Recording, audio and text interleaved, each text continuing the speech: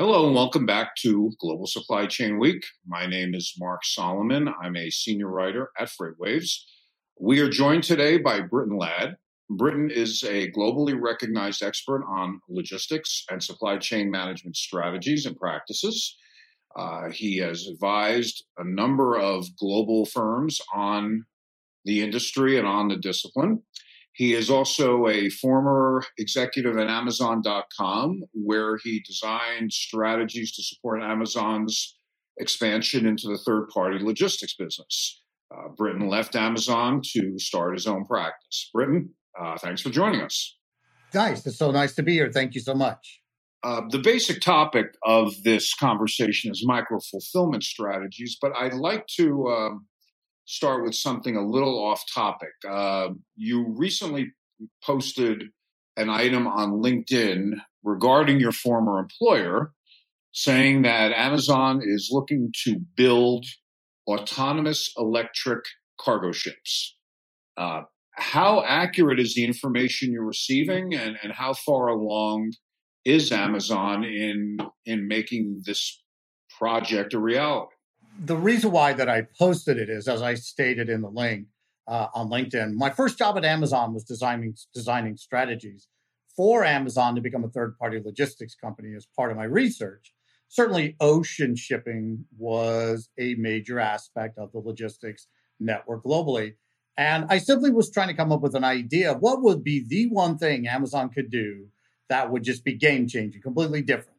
And it just so happened that I had read an article on Tesla that morning. And so I said, well, if Tesla can make electric cars and eventually make them autonomous, why can't Amazon make electric cargo vessels and make them autonomous?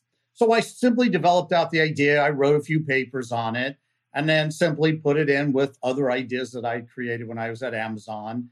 And then I switched over to running Amazon Fresh for Amazon. And then I left to start my own practice. And over the years, I hadn't heard anything about the idea until about 6 months ago, when a company reached out to me that is a partner of Amazon, and some individuals, some associates inside Amazon reached out to me, and they said, "Hey, it's really interesting, this idea you came up with for autonomous ships that are electrically powered." And I said, yeah, so here's why I created it. I answered a few of their questions. I didn't hear anything. And then about a month and a half ago, I had some other individuals contact me. So they did not one person has said, we are doing this, but simply based on all of the questions they asked me about how could we do certain things, what would be the value to Amazon, what's the best way to market if Amazon did have autonomous ships. That's what really led me to believe. I honestly think this is happening now. I think that Amazon's going to have a goal of trying to turn this into a reality by around 2025. It also matches some other things I had designed for Amazon that are supposed to happen around 2025. And so I do believe that this is a program Amazon is pursuing. I won't be surprised if Amazon turns it into a reality. But for the record, I do not have any documents or anything that says Amazon autonomous shipping program or anything like that. I came to this conclusion based on all the questions I've received over about the last 6 months on the topic. That's why I think it's going to become a reality. Let's approach the micro-fulfillment subject.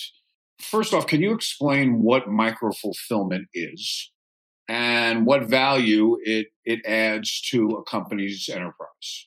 The easiest way to describe micro-fulfillment is this. Imagine if in front of you that you're holding your hand as you're holding a Rubik's Cube. And imagine each cube inside that Rubik's Cube holds inventory. And on top of the Rubik's Cube are little robots that can go backward, forward, side to side, and so forth. And the robots can reach inside each of the cubes in the Rubik's Cube and pull out inventory, a product. Meat, milk, eggs, tennis shoes, apparel, all kinds of product. Put it into a separate robot. And then that order gets sent through the system to a control station. And then that becomes an individual order. Well, what I just described is an example of what's called a cube-based micro-fulfillment solution that can fit in about a 10,000 square foot facility. Usually a micro-fulfillment center is between 10 to 25,000 square feet. And what is happening is that robotic systems are being leveraged to automate the process of picking product to fulfill an online order. Today, almost all online orders, frankly, are fulfilled manually, especially online grocery orders, rapid grocery delivery orders. That's all done manually. And so a best practice that companies are starting to discover is that if we apply micro-fulfillment, basically we can install a micro-fulfillment center to help us automate most, if not all, of the process. What we're able to do is significantly reduce our labor costs, but greatly increase the speed of delivery to the customer. And that's why so many large companies from Walmart and Amazon, H-E-B, Macy's, and so on are all in the process of exploring the use of micro-fulfillment centers. As a follow-up question relating to best practices, what should companies avoid as they develop and execute a micro-fulfillment program? Well, the first thing that companies need to understand is that micro-fulfillment is not technology you buy and install. Micro-fulfillment is really a strategy. And it's a strategy to help the company grow. It's a strategy to help serve the needs of customers. So the first thing I recommend all companies that have an interest in micro-fulfillment is first and foremost, identify what's the optimal strategy for you as a company. And once you do that, what you identify is how many micro-fulfillment centers do you need? How large should they be? What products should be put inside the micro-fulfillment center? How, where are you going to put these facilities? Are they going to be inside a store, connected to a store? Is it going to be a standalone operation? And so the thing that I say to companies you want to avoid most is assume that you can assign a few people internally in the company, even though they have no experience in this topic, and simply say to them, okay, go find us a micro-fulfillment solution. That's absolutely the worst thing that a company can do. You really want to reach out and talk to experts. There are lots of companies you can contact, the big four consulting firms. There's a man named Mark Wolfrat that I think does a great job in providing consulting, much better than me. And I really admire Mark. I think Mark's really a great expert for companies to speak with.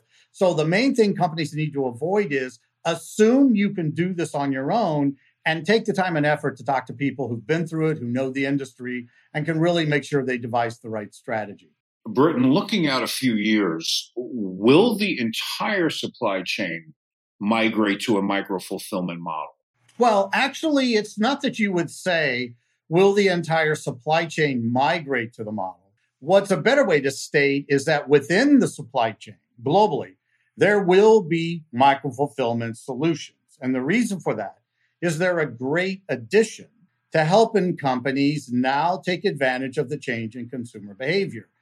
Consumers today really want things fast. They really have an interest in instant gratification. So by installing micro-fulfillment centers surgically throughout the supply chain, it will allow companies to meet that demand, and it will allow retailers to have a better way to fulfill the needs of customers and do so cost effectively. So I don't want to give the impression that the entire supply chain is going to become a big micro-fulfillment center. It's not. But absolutely, on a global basis, I am already seeing micro-fulfillment centers being introduced. Many of them are manual, some of them are automated, and others are experimenting with a combination of mobile robots, autonomous vehicles, and other things as well. So by 2030, all of this, everything related to micro-fulfillment will be standardized, will become standard practice, I should say, throughout supply chains globally, and that's a guarantee. Do the traditional brick and mortar stores have a role to play in micro-fulfillment strategies? Oh, 100%. So a few years ago, I wrote an article, and what I stated is that physical stores need to turn their stores into a big vending machine. And what I meant by the article is that physical stores can take advantage of micro-fulfillment centers by installing them inside their stores or attaching them next to their store so that customers can place orders 24 hours a day, 7 days a week, even when the store is closed. The micro-fulfillment system has inventory inside of it. And physical stores now have the ability to fulfill orders in just a matter of a few minutes and give the customer the ability to drive over to a pickup window at 2 a.m. and pick up the product they ordered. Or if the order could be fulfilled and the customer can say, I'd like to have a gig worker go over and pick it up and bring it to me. But what's happening is that, as I've explained to physical retailers, especially in the US, you need to get away from the model where you're fulfilling e-commerce orders from distribution centers located in another state or located, hundreds of miles away from where a store is at. And instead, invest in the micro-fulfillment technology, attach it to a store. Macy's, for example, easily can install a micro-fulfillment center inside their store or next to the store. Walmart is already going to do this with a company called Alert Innovation. I think Alert Innovation is arguably the best micro-fulfillment system on the market. So these stores are, in essence, going to turn their stores into big vending machines where they're leveraging technology to give consumers the ability to place orders 24/7, 365 days a year. But the big value to the stores is that they're generating income. They're generating revenue from every order they fulfill. The order is not being fulfilled from a warehouse or a fulfillment center anymore. And this absolutely is going to become standard practice to the point where new construction is including micro-fulfillment centers. Amazon, for example, some of the stores they're building are having built-in micro-fulfillment centers so that they immediately can start doing this service. Are Europe and Asia ahead of the U.S. in adopting micro-fulfillment models and developing them, executing them? I would say certainly Asia is. Alibaba, JD.com, they've really come up with some great capabilities in robotics. They're really leading in this space. Certainly Europe is doing a great job. They're leveraging more vending machine capabilities. They're leveraging a lot of manually operated micro-fulfillment centers, and then they're going back and retrofitting them with technology. So yes, I'd say Asia's ahead, Europe's ahead, but the gap isn't so great that the United States isn't going to quickly catch up and eventually pass them.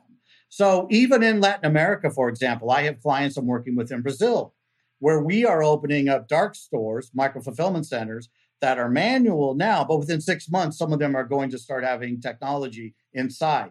So this is something that's expanding globally, but I really wouldn't say that there's one region of the globe that has a drastic advantage over the others. How long will it take to automate the entire process? Right now, people take goods from micro-fulfillment centers to people's homes.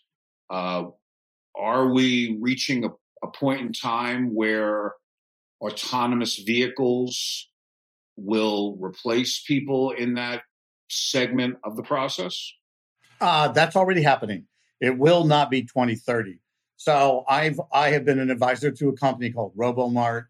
Robomart has these vans that basically a person can hail using an app. It comes to their home. On the van are groceries. And it's like an Uber. It's like hailing an Uber, but the Uber comes to you and it brings you food. And there are different Uber vehicles or different Robomart vehicles that would have fruits, vegetables, snack foods, and so on.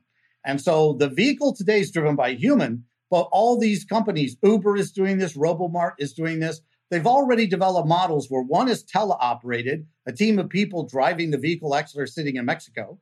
And then the other one is an autonomous vehicle. So we're going to go through the process of having vans driven by humans. Then it will be vans driven, teleoperated, where someone is driving the van, but they're not sitting in the vehicle. They just simply have they have a view 360 degrees around the van, and they control the van. And then it will be that it becomes an autonomous vehicle in specific regions of different cities. Cities are beginning to understand the technology. They're going to adopt it. But will it take to 2030? No. This is one of those things that I'm already seeing take off. And I'm working with a company called Tortoise, for example, where we're delivering things today using teleoperated robotic carts. And fairly soon, those are going to migrate into being autonomous vehicles. So this is something already happening. And it's one of the things that we'll see accelerate over the next 2 to 3 years. Within 3 years, this will become commonplace in many cities in the U.S. With the amount of time we have left, I'd like to touch briefly on the e-grocery business, which seems to be the prototype for micro-fulfillment strategies. Can you describe how the e-grocery business plays into the model and why it is such a popular area for deployment of micro-fulfillment strategies? Certainly, we have about 12 to 15% of all grocery sales today are online.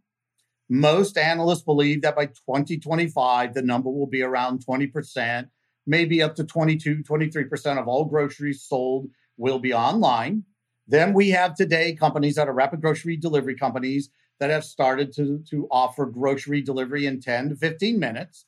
That's starting to take off, and that's certainly having an impact. And then you have the grocery retailers that are all exploring the use of micro-fulfillment centers to how can they install micro-fulfillment centers inside their stores as a standalone service or attached to a store to where grocery retailers leverage micro-fulfillment to fulfill the orders.